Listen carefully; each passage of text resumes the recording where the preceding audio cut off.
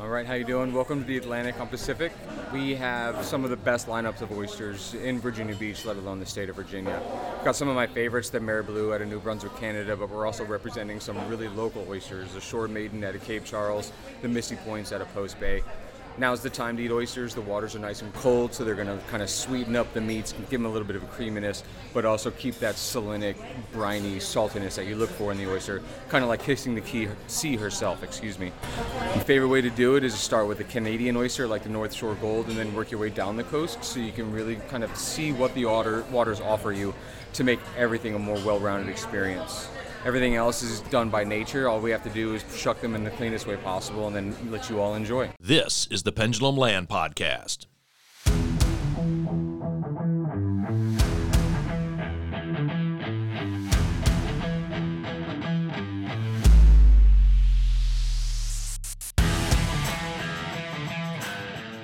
Welcome, infrastructure junkies, to our show.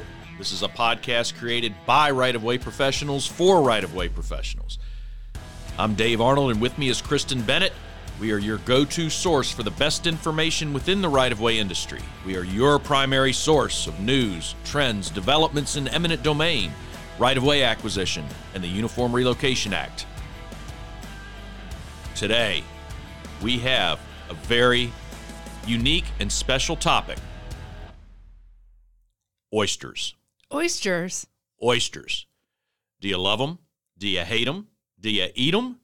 And why in the world would they be the focus of an eminent domain right-of-way podcast? I'll tell you why, Kristen, because there was an important legal decision that came out of the Commonwealth of Virginia where a group of oystermen sued a coastal city and a sanitation district for inverse condemnation. They claimed that the city and the sanitation district polluted a local river, causing their oyster beds and their oyster leases to be condemned. And they wanted big damages for that. Wow. Yeah, we're going to find out what happened in that case in just a minute. But first, let's take a second to recognize our sponsor. Today's episode is brought to you by Pender & Coward PC, the law firm that defended the Oyster inverse condemnation case both at the trial level and before the Supreme Court of Virginia. My colleagues here, Dave Arnold and Ross Green, manage that law firm's very busy eminent domain practice group where they only represent condemning authorities. They have handled hundreds of eminent domain cases, they have litigated relocation matters, and they have defended inverse condemnation cases involving flooding, aircraft noise, and yes, oyster beds. Years ago, Ross and Dave recognized that to deliver their clients the best representation, they had to master not just the principles of eminent domain, but the entire right-of-way process.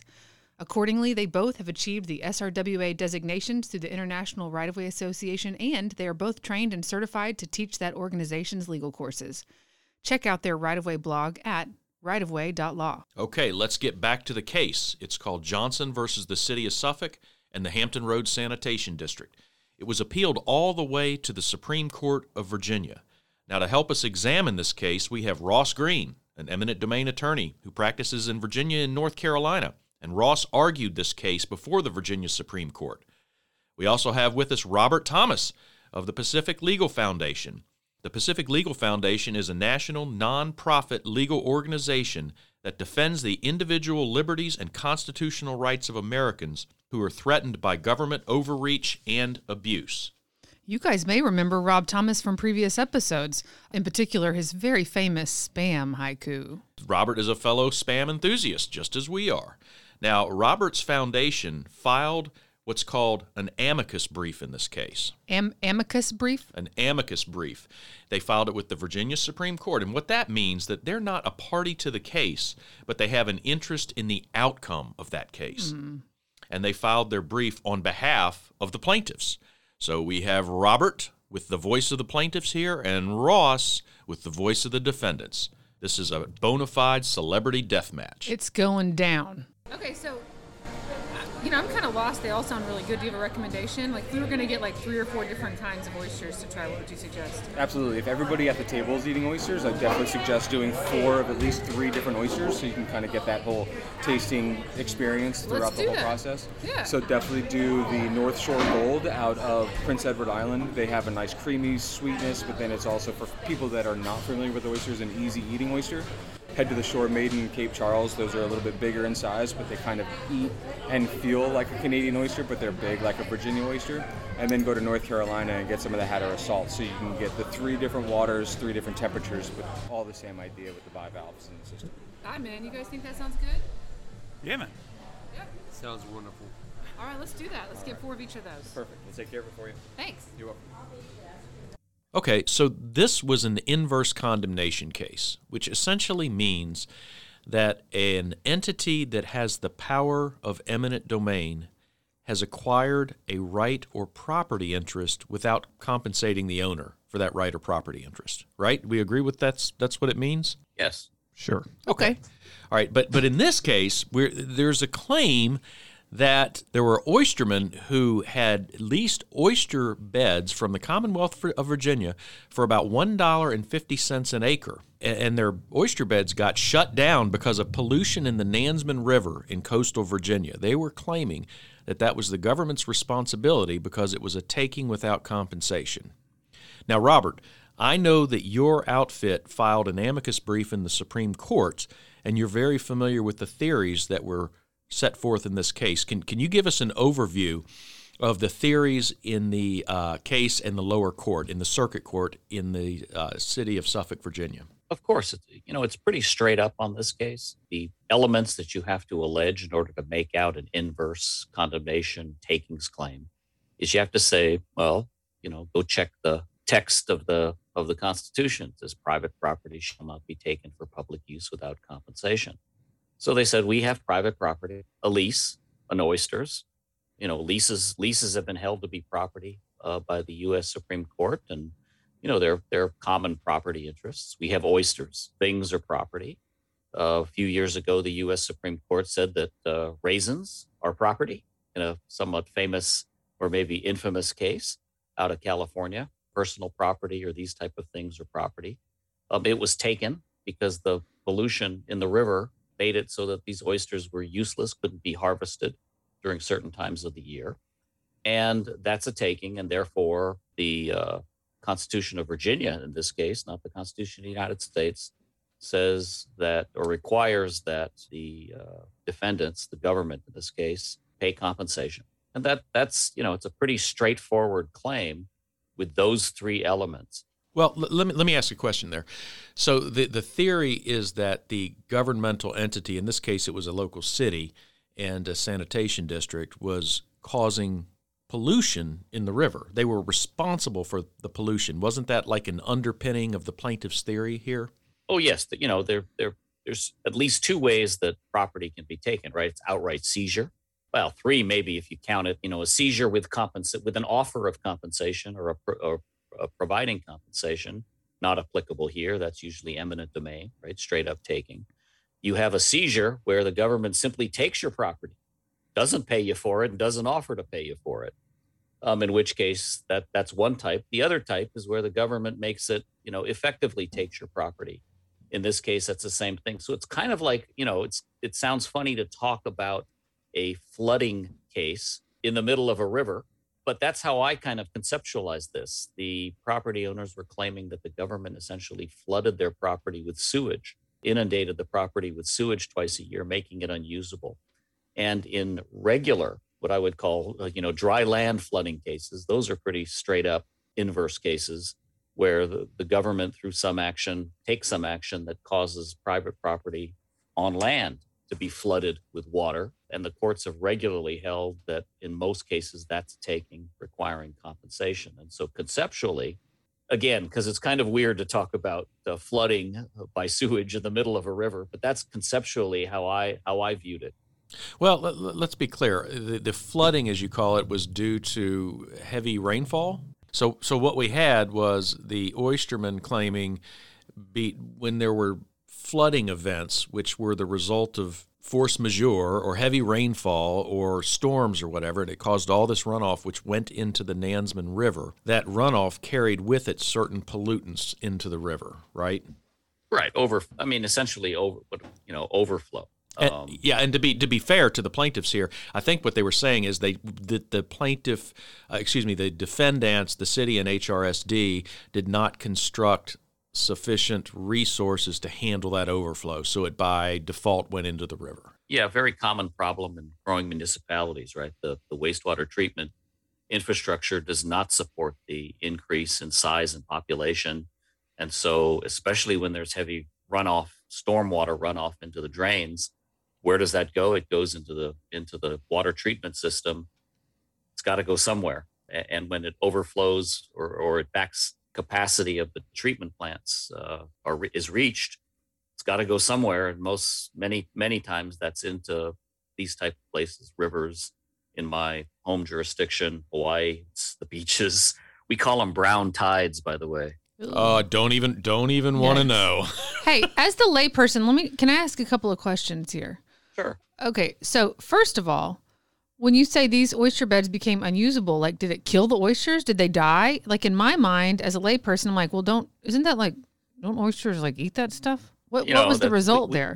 We try not to think of that when we eat, of course, shellfish and oysters, where they live and what they feed on, right? We try to kind of block that out of our mind. And, I'm not sure on that one, but the oysters became unusable for their primary purpose, which is as a human food. I think, and correct me if I'm wrong, but this was the property owners in this case, the oystermen, were actually prohibited from harvesting oysters because there was a designation as a condemnation zone. I forget the actual term, but it says you basically cannot harvest oysters for human consumption during these periods. So they were prohibited from going out and picking up the oysters. Yeah, that's a different question, I suppose, from whether, you and I, if we were stranded on a desert island, might eat these things anyway. Right.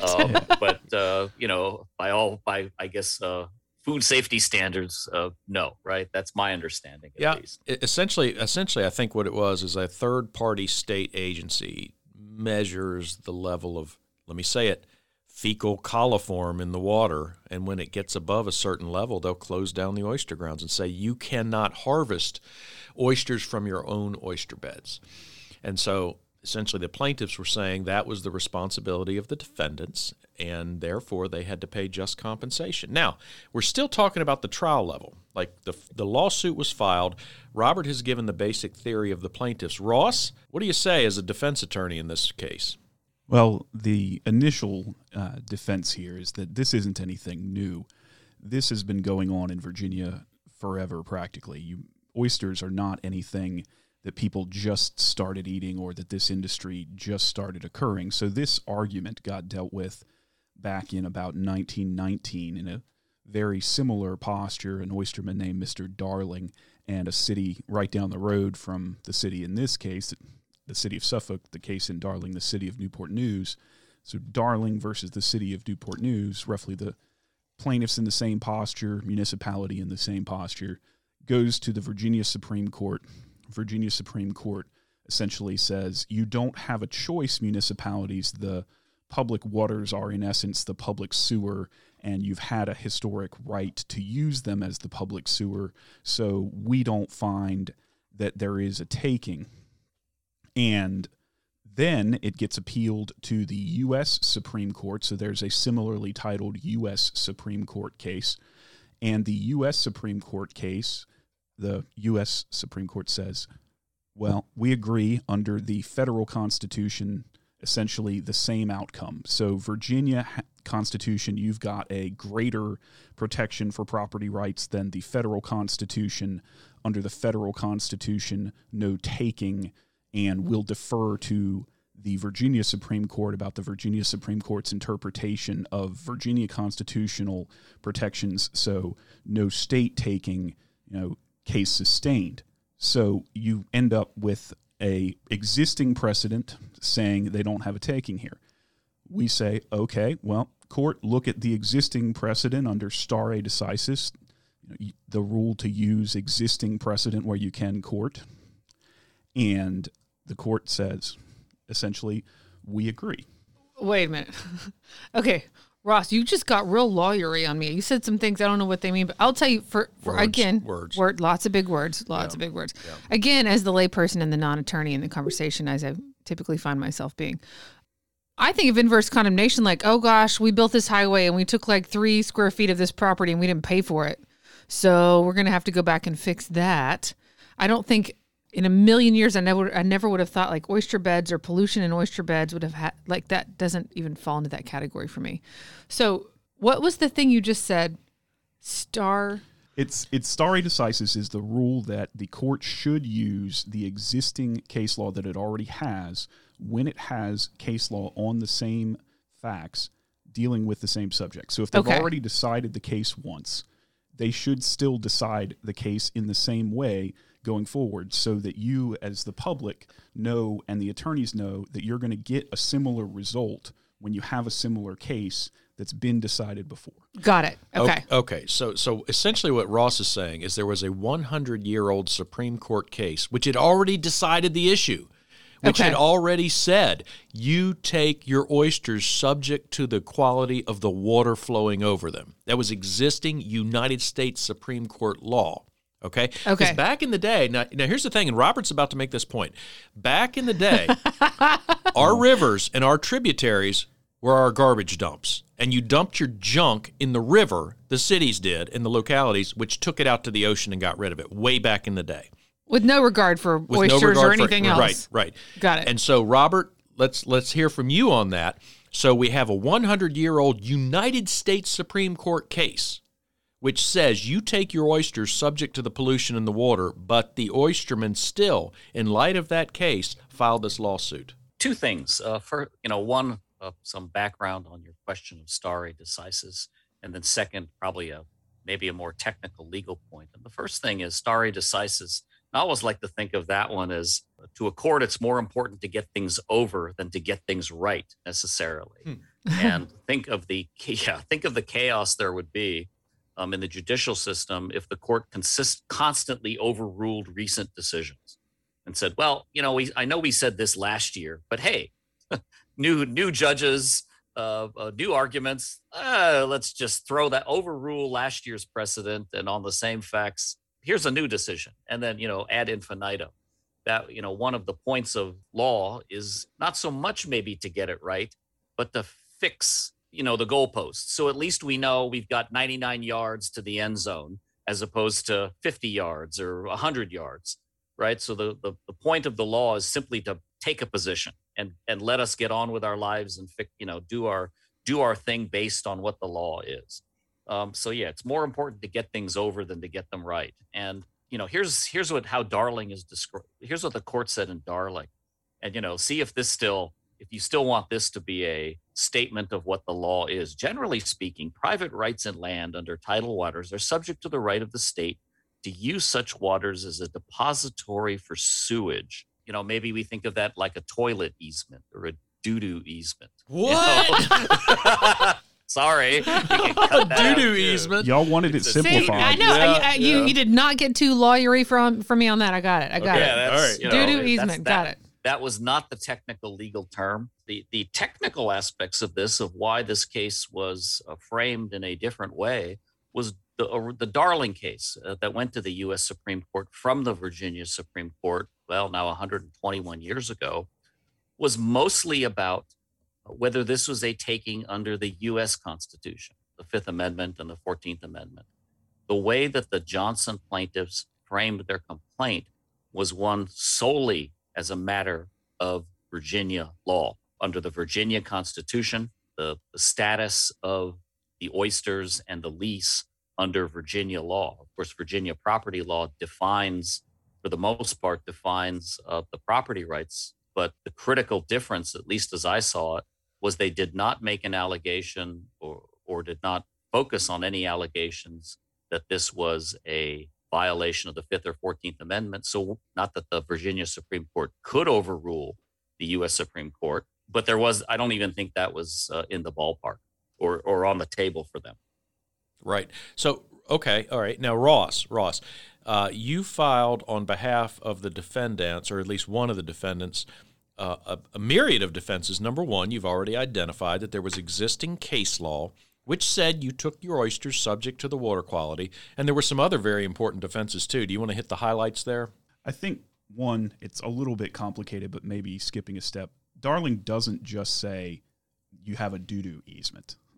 The thing that the thing that Robert is saying, and the thing that Dave is saying to me are different things, and I think that the Virginia Supreme Court said both of those things in its opinion, one of which is a historical situation that has changed over time, the other of which I think is a continuing legal situation. One, obviously the doo-doo easement situation of everybody gets to use the rivers as a public sewage dump is not a modern situation. People are trying to move away from that. But what you've got here is a lease. The people involved, the plaintiffs, the oystermen, are leasing property from the state. So they only get a certain amount of property rights from the state in that lease. It's not saying the lease isn't a property right, but what do you get under the lease when you're borrowing essentially public property? Land under a river in Virginia is owned by the state, so it's the property of the public. So, and you're paying money to the government, to the public, to essentially to rent it, to borrow it from the public for your personal use. You're taking the public's property, everybody's property, and using it for just yourself. So what do you get under that lease? And the rent by statute is $1.50 a square foot a year. So you're not paying very much in terms of commercial rent rates at all for this thing. So what do you get? In addition to I'm never going to be able to get it out of my head now, Robert. In addition to the doo-doo easement argument, and separate from that. I'm sorry, I apologize. You started something there, Robert. Oh, boy. You've got this issue of what do you have as far as your property rights that you're saying are protected. And the way that the complaint was phrased, it was all about pollution getting into the river and that pollution affecting the harvest. Now, minor additional point that I don't know that anybody ever got to in this case directly. The complaint wanted to say they were completely prevented from using their oysters, that they're useless. That's not the way the system actually works. You get to go and pick up the oysters, and you can take them to a separate place and put them in clean water and leave them in the clean water for time. And then the state will monitor while you do that, and then you can take those and you can sell them. So it's not like you're actually stopped by this situation in reality, regardless of what the complaint said. But that costs money, right? Well, theoretically, except for the fact that this particular river has been closed to harvest due to pollution for a very, very long time. Well, parts of it. But let me make clear one thing, Robert, and then I want to hear from you on this. It is this: oysters eat doo-doo. Okay? They thrive. The doo-doo was not harming the oysters. They love it. But the point remains. The point remains that the things that we don't want to eat as humans, oysters thrive on. Isn't that right? That's again, that what you don't know can't hurt you. That's my theory. It's sort of a extension of the 3-second rule. When you drop something on the floor. I thought it was a 5-second rule. 5 second. 10 second? Okay. 3-day rule. I'm trying to rule. shorten it to the 3-second rule now. We don't like to think about those things when we eat particularly shellfish, I think. Yeah, you don't like to think that crabs eat dead people either. They did in Jaws. They Bon sure appetit, did. everyone. But what we're getting at here is that, yes, you can take them and you can put them in other places, and you can then sell them from there. So that didn't really get into the mix here, but that's how it actually works in reality. So the existing oysters that were there were not useless. They could go somewhere else and go to oyster rehab for a minute. They tried to it's make the Betty Ford clinic for oysters. Yeah, they tried to make the oysters go to rehab, and the plaintiff said no. Is that what we're talking about? As we learned from Amy Winehouse, you need to go to rehab. Wow. Yes, but oyster. Good pull, guys. Good pull. Oyster rehab is actually called deparation, DEPURATION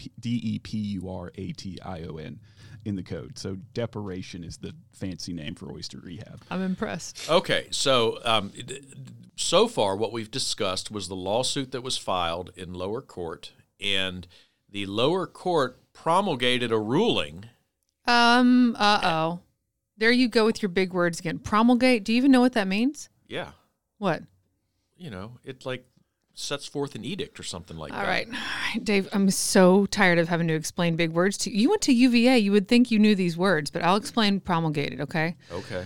So promulgate is when you're in high school and you go to the prom, right? Right. prom is not like open doors, like anybody can come off the streets and go into the prom. You have to like check in at the table or the gate. Okay. And you have to tell them like, I'm a senior, and you have to give them like your student ID number or something, and then they let you in. Yeah. But sometimes like if you bring a date that's like in college or goes to another high school, they won't let them in. That's called getting promulgated. Like, oh man, Sarah and her date, like they couldn't get into prom. They got promulgated. They had to go to the Taco Bell. You know what I mean? Oh. Yeah. I'm not familiar with this definition. Okay. Well, look it up. I mean, just trying to help you out. Oh. So that's anyway. I'm sorry. I'm sorry to interrupt. Okay. All right. So. And you're welcome. All right. So the defendants in this case filed what's called a demur, which Robert already touched on, which is essentially saying even if everything alleged by the plaintiffs are true or is true, even though we don't admit that it's true, but even if it was, you still don't have a case, dismiss it. And the defendants went before the circuit court, made their arguments, and the judge agreed with the defendants and essentially said that Darling, the United States Supreme Court case, is still good law. It's still good law, and I'm dismissing your case. And so the case was dismissed in the lower court, and the plaintiffs appealed to the Virginia Supreme Court. Now, you don't have an appeal by right. You have to file a petition for appeal. The Supreme Court will review that petition and determine whether or not it wants to hear the case. And in this case, the Supreme Court said, yes, we want to hear this. This is old law. We want another chance. We want another bite at this apple. And I'm going to tell you what, when you win a case in the lower court and the other side appeals and the Supreme Court grants what's called a writ, that is bad news, brother. That is bad news for you. One thing it can mean is that they didn't like what the lower court did. And so, Ross, how'd you feel when they granted that writ in your case? Yeah, that's really not the feeling that you want to have in the lower court in that circumstance. You won in the trial court. You won outright. The case is gone. It's called dismissed with prejudice, which means they don't get to get another bite at the apple at bringing back the case in the trial court. That's very uncommon. You generally get what's called a dismissal without prejudice, where they get to kind of try to reform their pleading and you have to go back around and do everything again. No, this is, first time out the gate, you win outright. So you're expecting, because it's based on a U.S. and Virginia Supreme Court case, and the trial court has said, yeah, you have an existing case, you win. And then the Virginia Supreme Court comes back and says, oh no, we want to hear this case. So this is like, pop the champagne, we won.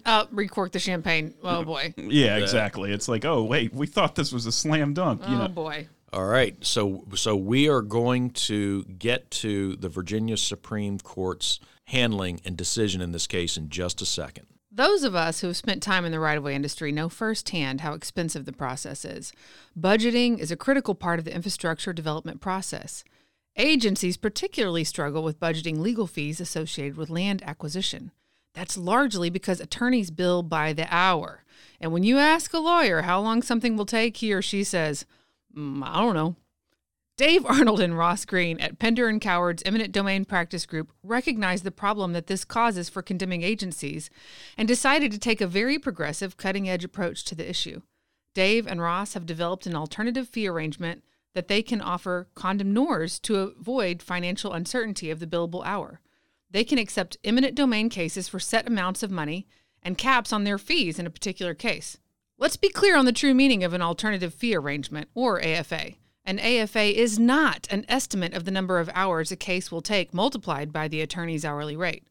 That is no good. A real AFA contains inherent efficiency of case management, usually through experience, technology, and automation, that results in cost savings, which are then shared with the client. Therefore, their clients can know the legal budget going into the case instead of dealing with nasty surprises on the back end in the form of an unexpected bill or cost overruns.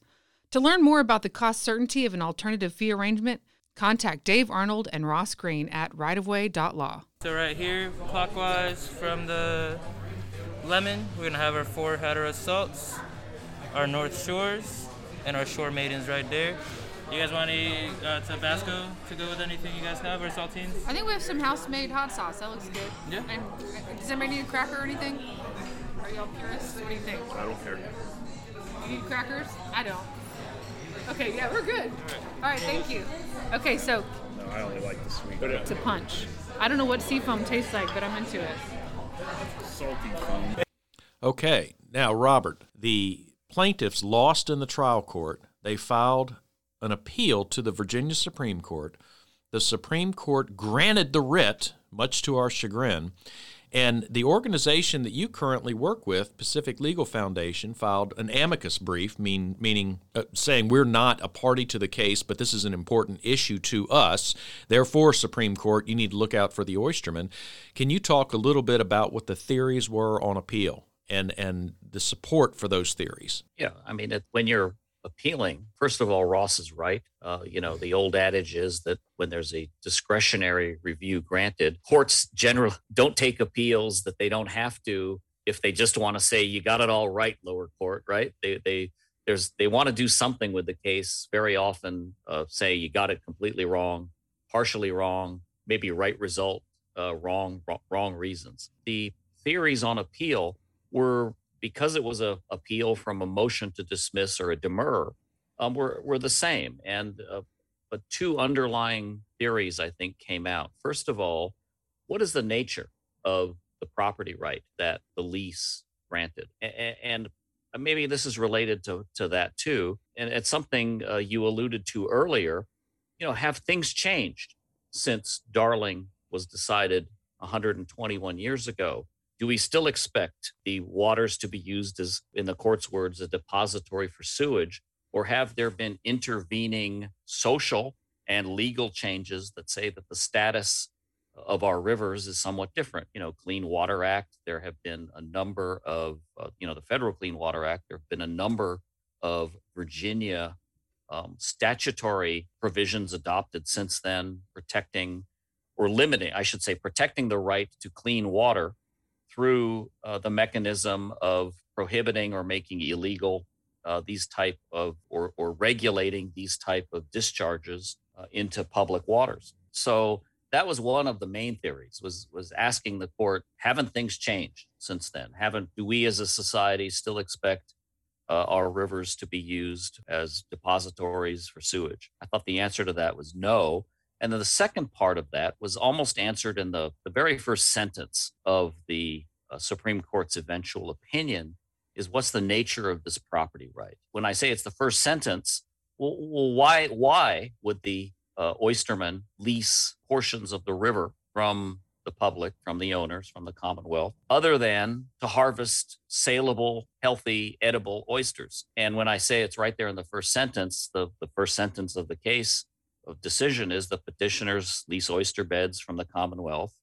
And here's the emphasis: for the purpose of raising oysters. It's not for the purpose of raising oysters to throw away, to move to other locations and clean out. It was the purpose of raising oysters. Why else would they have leased these? They thought that was their part of their property right, was to raise edible oysters, or at least oysters that could be sold for human consumption. Well, Ross, you and your team put together an incredible brief in opposition. What say ye? Well, I think Roberts described the court's ruling accurately. They latched on in the opinion written by Justice McCullough to the nature of the property right involved here, which is essentially the right to exclude other harvesters of oysters from your oyster grounds. So you've got public bottom for oysters. You've got public river bottoms people go and get oysters from. There's people that can do that on open public oyster ground. You can go to areas where oysters just grow naturally and get them and sell them. The leases, as opposed to that, are the right to essentially cordon off a particular area. You go out and mark it with poles. They used to be bamboo. These days they're more like PVC, and say, this area that I rent from the government, you other oyster harvesters can't go to that area and harvest the oysters that are in there. I get to keep you out of there. I'm the one that gets to harvest oysters from that area because I pay the government $1.50 a square foot. And essentially, that's all that you get. Other people in the public don't get to go there. You get to go there. But you don't get the right to control the quality of the water column. You don't get, for $1.50 a square foot, the right to say what does and doesn't flow over your leased oyster grounds in the water that's in the river. You've rented this one area, but the river is much bigger than that, and the contents of the river are not something that you get to control for that lease. And here, while our erstwhile friend Robert is saying he's envisioning it as flooding of these areas based on a line of Virginia cases that deal with upland flooding, this isn't upland. This isn't dry land that you own outright, so you get all of these different rights in what we call the bundle of sticks. So if you've got property, aside from the dirt, legally a bunch of different rights that you can exercise versus that property. Here, you don't own fee simple title, the complete title to this real estate. You've just leased it from the state, and this is the important part. When you lease property from the state, those leases are, sorry about the fancy lawyer terms, what's called in derogation of common law. What? They are essentially not normal leases. They don't operate the way that leasing a piece of upland would work. They're not the same. They're a different, more limited thing. You only get exactly what it says in the law that you get. And these oyster leases have a bunch of code sections in the Virginia Code that specify exactly how they work. Now, a normal lease, you've got a piece of paper. You signed it with the guy you're renting from, your landlord, and it should say all the different things you can and can't do, theoretically. The paper leases for these oyster leases don't really say anything other than where it is. A drawing that shows you where the piece you rented is. So the place you would normally look in a land lease for, hey, how does this work? Kristen, you got a question? No, I mean, but like, okay, you're saying you are basically leasing that little piece, that square footage of what's under the water, but that doesn't guarantee clean water flowing over it. It doesn't guarantee that there's not a drought and there's no water. It doesn't guarantee that there's some flooding upriver. I mean, it's just here's where it is. Is that what you're saying? Yeah, it's here's where it is, and other people who want to harvest oysters, other members of the public who want to harvest oysters can't get them from your place. Okay. So what you're saying is really it's a lease of exclusion where I have the right to this piece of property on the river floor and other people can't come take my oysters, right? But it's not a guarantee of there will always be crystal clear, Right. icy, lovely water flowing over the top. But Robert, is your head about to explode? Robert Thomas, what do you say about that? That's kind of tough to come back from. Do you have a guaranteed right of clean water? Yeah, well, and in some states you do. Oh, you're out there from that crunchy left coast. I know what's going on here. Well, it's just north of you guys, Pennsylvania. The Pennsylvania Constitution has a provision in there that says everyone has a right to a clean and healthy environment. That's right not crunchy left coast, buddy. No, that's Coalfield law. Yeah, maybe that one's observed more in the breach than in the observance, maybe in Pennsylvania. But there is a growing trend in state constitutions to recognize this thing. I don't think Virginia has that. And maybe that Virginia had a similar provision that might have altered the outcome. But let me say, I hope we have a right to a clean and healthy environment. I like clean water. I like clean air. And again, I go back to that question. If they thought they were simply renting from the state, this is my exclusive area. I'm otherwise like a member of the public, but this is my exclusive area where I can harvest oysters for better or worse. That's one thing, but I'm not sure that that's what they thought they were getting from the state. And this maybe goes to, maybe pun intended, my beef with the Oyster case. So this is now surf and turf. Okay, all right. Let's have the turf. This thing was described as a lease. And I'm not one to say that form should control over substance, but this looked more to me, at least the way the court ultimately described it, more like what I might call a license or a profit or mining rights. I mean, this reminded me much more of a mining right in the land as opposed to a lease, and yet it was still called a lease. And when we describe things as leases, that is a severance of the estate in old common law terms, right? The divided estate in eminent domain law terms. It is a severance of a division of the estate. So the owner of the fee simple owns some rights and usually some type of reversion. The leasehold owner has rights of possession and use and all the things normally associated with a fee simple owner. But this one, at least the way the court described it, looked more like a lease or a profit or a mining right.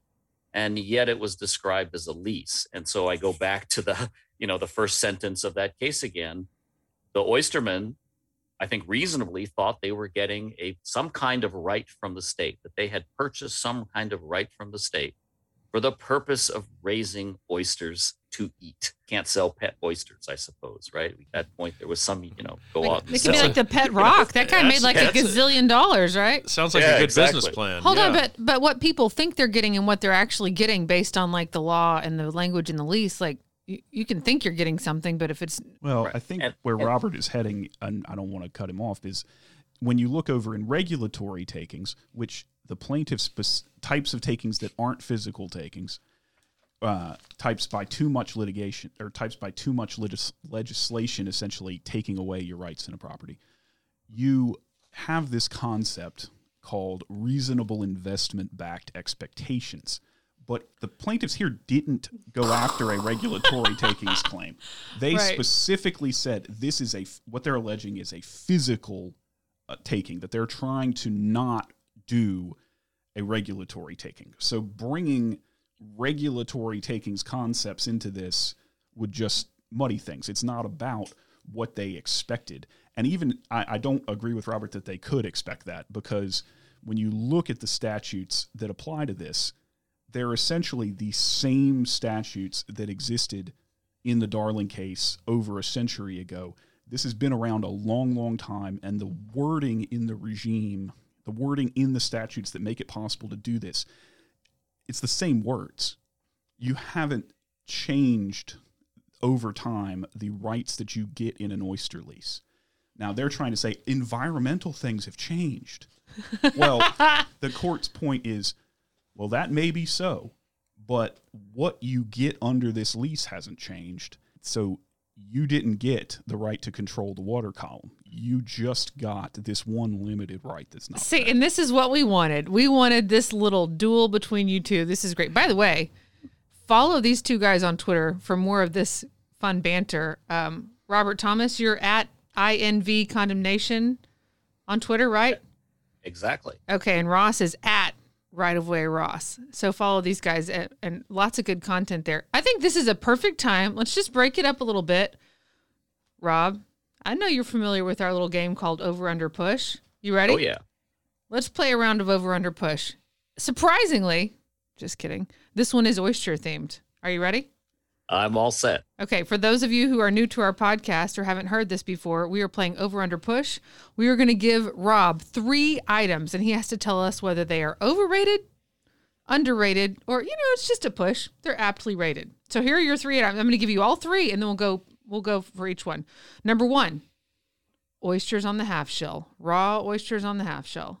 Number 2, steamed oysters. And number 3, oyster stew. Okay. Yeah, let's see. To think So about that. what are we starting with? Let's start with oysters on the half shell. Let me say that after this conversation, I might say they're all overrated. Right. But let's put that aside. I don't think there's not a lot that could disabuse me of my love for oysters in almost all forms. So the first one is on the half shell. Definitely, can they ever be overrated? No, right? No. I think that's the best way to have them. A little bit of hot sauce, no Texas Pete. I know you guys don't like that, so I'll say no, sir. No, I'll sir. say a little Tabasco, little horseradish, Yes. and that's in my opinion, the best way. So does that mean that they're underrated? I think so. Yes. I think that fits the underrated category, correct? Correct. And Robert, you nailed it. That's correct. Okay, good. Good job. Good. All right. We agree. So The court agrees on this. Yes, well, but keep in mind, when we're playing Over Under Push on the Pendulum Land podcast, we do get the final say as to whether or not your opinions are correct. Okay. Okay, all right. Next up, steamed oysters. Overrated, sorry. He's killing it. Steamed anything just reminds me of steamed broccoli. And so due to the association in my mind. You just said doo-doo. Yeah, well, fair enough. You know what? We're going to agree with you on that. Now, number 3. This one's a little complicated. Oyster stew. I'll give the lawyer answer on this one. Depends who's making it. Oh my! We thought we were going to trick you, and actually, we have an alternate question because oyster stew. It depends.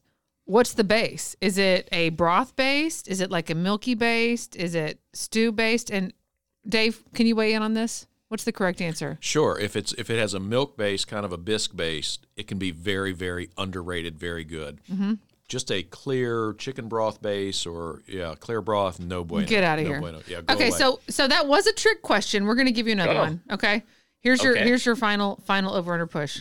Fried oysters. Oh, can I choose underrated twice? Sure, you can do whatever you want. Oh, I mean, we may disagree with you, but it's your call. That's the next best, next to on the half shell. If you've got some that maybe have been in the river, if you know what I mean, and you don't want to eat them on the half we shell. know now. So they taste extra like you hot want to doo-doo? slather them up in some cornmeal and hit them up in the deep fryer and get rid of any of that. What is it called? Coliform.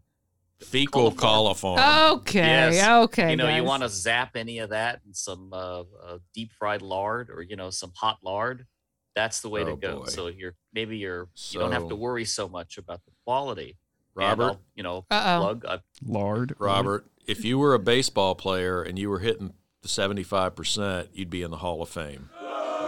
I think Dave is saying you are incorrect on that last answer. Yeah. What Fried say oysters, it's a push. They're not overrated. It's a push. Really? They just are what they are. And I think you kind of described that. Well, just now. You got to go up to my favorite place when I'm, in your neck of the woods up in Urbana.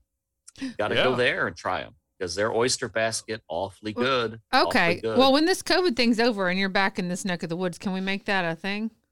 Oh yeah. Go have some oysters. Well, there's got to be some sort of an oyster spam dish that we could come up with. Well, you forgot about the best one. What's that? Oyster stuffing. I don't know what that means. We're not getting a favorable reaction from Dave Arnold. No, that can be delicious if it's prepared correctly. And I have a feeling that somebody in Ross's family has a great recipe for that. I'm in. Yeah, that's when you, instead of like regular like Stouffer's out of a box to put in your turkey, you can stuff it with oysters. Okay. Oh, listen. Yeah. I'm not scared of that. No. All right. Well, Robert, thank you for once again participating in our over-under push. You did I would say that was a successful round. Yeah, I agree. That was a great round, Robert, and as usual, you nailed it. But let's get back to our discussion here because I want to take a little pause. And we've talked about what happened in the lower court. We talked about the arguments before the Supreme Court and the various theories on either side. Let's just take a little pause and let's talk about the ramifications of this case, okay? Essentially, these plaintiffs were saying that our oyster leases were condemned, and you, Mr. City, is responsible for that. Therefore, you must pay us just compensation. And, by the way, this is an inverse condemnation case where, at least in Virginia, if you prevail, the landowner, prevails on a inverse condemnation case, the other side pays your attorney's fees. So we had towns, municipalities, and counties up and down the coast with their eyes peeled on this case.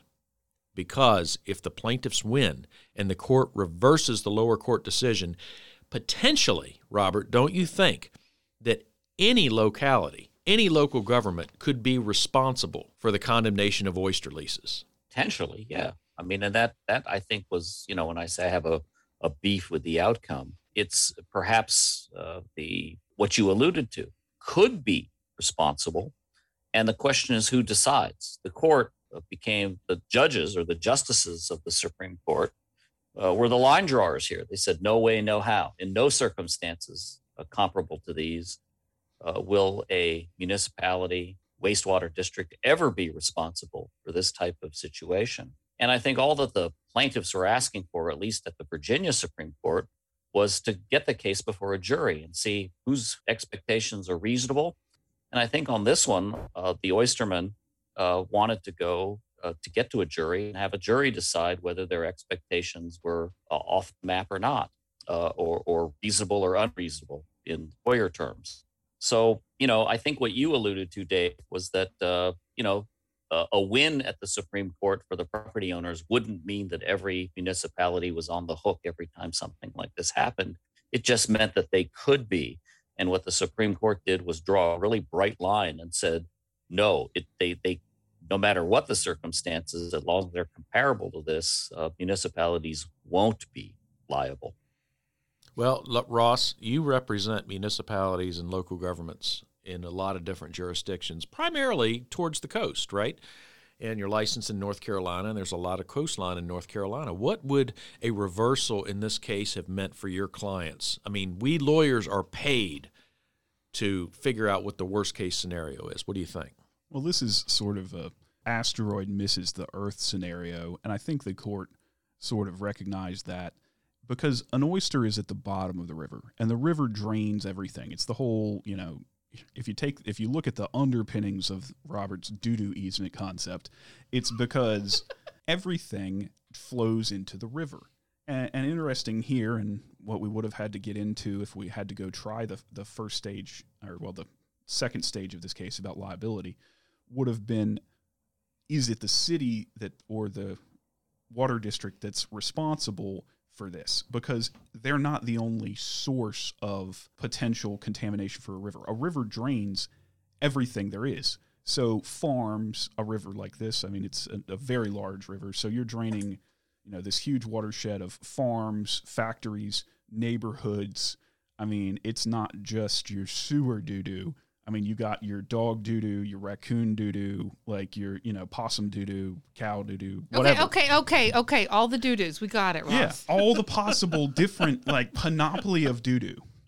Panoply of doo-doo? I don't believe I'm familiar with that Is that like phrase. a heavy metal band or something? It's something? like a smorgasbord of fecal matter. Right, exactly. Oh, boy. Can we edit some of these doo-doo references out? Not a chance. Okay. Brobdingnagian amount of doo-doo. I don't know what's happening. The Brobdingnags are the giant people in Gulliver's Travels, so you can say Brobdingnagian to mean gigantic. Lilliputian means small. Why am I doing definitions on the podcast? I don't understand. Back on point here. So you've got this panoply of potential sources of pollution, one of which might be a municipality or a sewage district. So you would have to prove that that's what's actually causing what's happening here.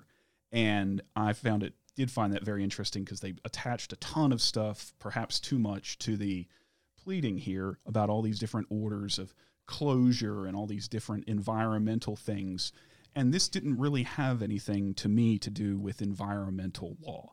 It's an eminent domain case about property rights. It's not a mashup with environmental law. It's about, what property rights did you rent from the government, and is what you're saying here one of those property rights, and was it harmed? And I think the court came back and said it wasn't, but if it did, where is the limit at who you could sue? If you've got a right, so you've rented the lowest point in the drainage structure, everything flows down to this from everybody around, who could you not sue? I mean, it's not just, you can sue the government, you can sue the city, you can sue the HRSD. Why can't you sue the neighboring property owners? Why can't you sue the property owners upstream from the coast who drain into the riverbed? Who could you not sue if anything ever gets, to the bottom of the river? Suddenly there's liability. It's like at the infinite well of liability. Okay, dear listeners. Well, our wonderful guests have gotten a little bit ahead of us, but we're going to reveal the outcome of this case. Prepare for the longest drum roll ever. Uh-oh. Stay tuned. Stay with us. And hello. Okay. The Supreme Court of Virginia announced its ruling just a couple of months ago, and they found in favor of the municipality and HRSD, meaning they did not reverse the trial court's opinion. They upheld the trial court's opinion, making Rob Thomas a very sad man and Ross Green a very happy man. Rob doesn't look so sad. We can see him on our Zoom call. He's still smiling and chipper. Well, to be fair, Rob didn't handle this case directly. Rob only works with an entity that filed a friend of the court brief, so essentially he's aligned with them, but it wasn't amicus, Rob on the line. Amicus brief. Right? I learned something. But Rob has made it clear that he does not agree with our position in this case, and I respect that. You have to have two sides to every story. So, Rob, as somebody who is sympathetic to the non-prevailing side, any comments you'd like to add before we wrap up? Yeah, the distinction that the the court drew between the water and the riverbed. Jury's still out, no pun intended on that one in my mind on that. I mean, I think it was a policy call by the court to make these cases questions of law and not questions of fact to go to a jury. And one of the things I will point out that I had a hard time sort of squaring up was actually pointed out to me by a student of mine, who, by the way, is publishing a piece in the Zoning and Planning Law Report coming out fairly soon on the case. He followed it from the very beginning, and he's kind of an inverse condemnation guru. Let me call him that. Ryan Franklin. Yeah. Hold on. Let's just give this kid his due. And I assume he's a kid because he's in law school. He could be much older, but he's going to get a piece published in a national publication. What's his name? And tell us a little bit about him. Sure. His name's Ryan Franklin, and he is currently in his final year at William and Mary Law School. And he and I worked on a writing project last year. And the point of that writing project was to look at inverse condemnation law, the status of inverse condemnation law in Virginia, because he is going to practice in the Hampton Roads area once he obtains his JD and passes the Virginia bar. And so his paper at the end of the semester was so good, I suggested that he try to get it published, and he got a publication offer from the Zoning and Planning Law Report, West Publishing, Thompson. I think it used to be West Publishing, but it's Thomson Reuters. And it'll be coming out in March or within a couple months. And so he added in, once this case came down, of course, added in some thoughts about that decision and pointed out something that I had not really thought of. And this is a technical point, but it goes back to a case you are all familiar with, and that's the Livingston case about, I think it's the Harris Teeter flooding and liability for Harris Teeters. And, and he said, well, if oysters can be compensable for flooding if they're sitting on the shelf in Harris Teeter, why is this different? I think, Ross, you pointed out that, yeah, it is different. You pointed out the reasons that the court saw it differently, that your rights in oysters that are sitting on a grocery shelf as the grocery store owner might be different than your rights as the court saw them when you have a lease license, whatever we might call it, mining rights to oysters in a public river. So I want to give a hat tip to Ryan for getting me to think about that. And anyway, yes, I want to give a hat tip to Ryan on that, and look forward to reading his work when it gets published. Yeah, I'm looking forward to it. Yeah, they're in the same line of cases. The Harris Teeter sewage flooding thing is AGCS Marine Casualty or ACGS Marine Casualty. Livingston is that one about putting a stream in essentially a restricted canal or something and then flooding a neighborhood. Yes, thank you. But they're in the same vein of upland flooding cases. But to me, and I think the court agreed, your rights in oysters sitting on the shelf in a grocery store are not the same as your rights in oysters sitting on the bottom of the river, particularly because there is a statute that says your right to harvest oysters out of the public waters, regardless of location, regardless of if they're your leased oysters, are subject to the health regulations of the state, which is where the closure order comes from. So I don't think your property rights in those two circumstances are on the same footing. I think they're distinctly different here. Okay, there's 3 left. One of each. Which one did you like the best, Ross? I like. Which one is this one? That's the North Shore Gold. You want that one? Yeah, sure. Okay. I like both of those. You pick which. You want Hatteras or? Okay. Cheers, guys. Those are delicious.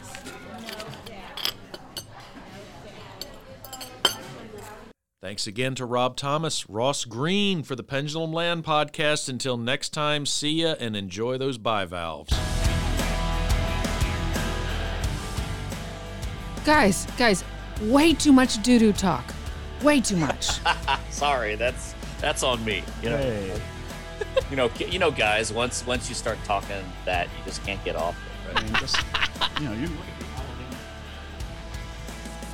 it's like a magnet to us. We have to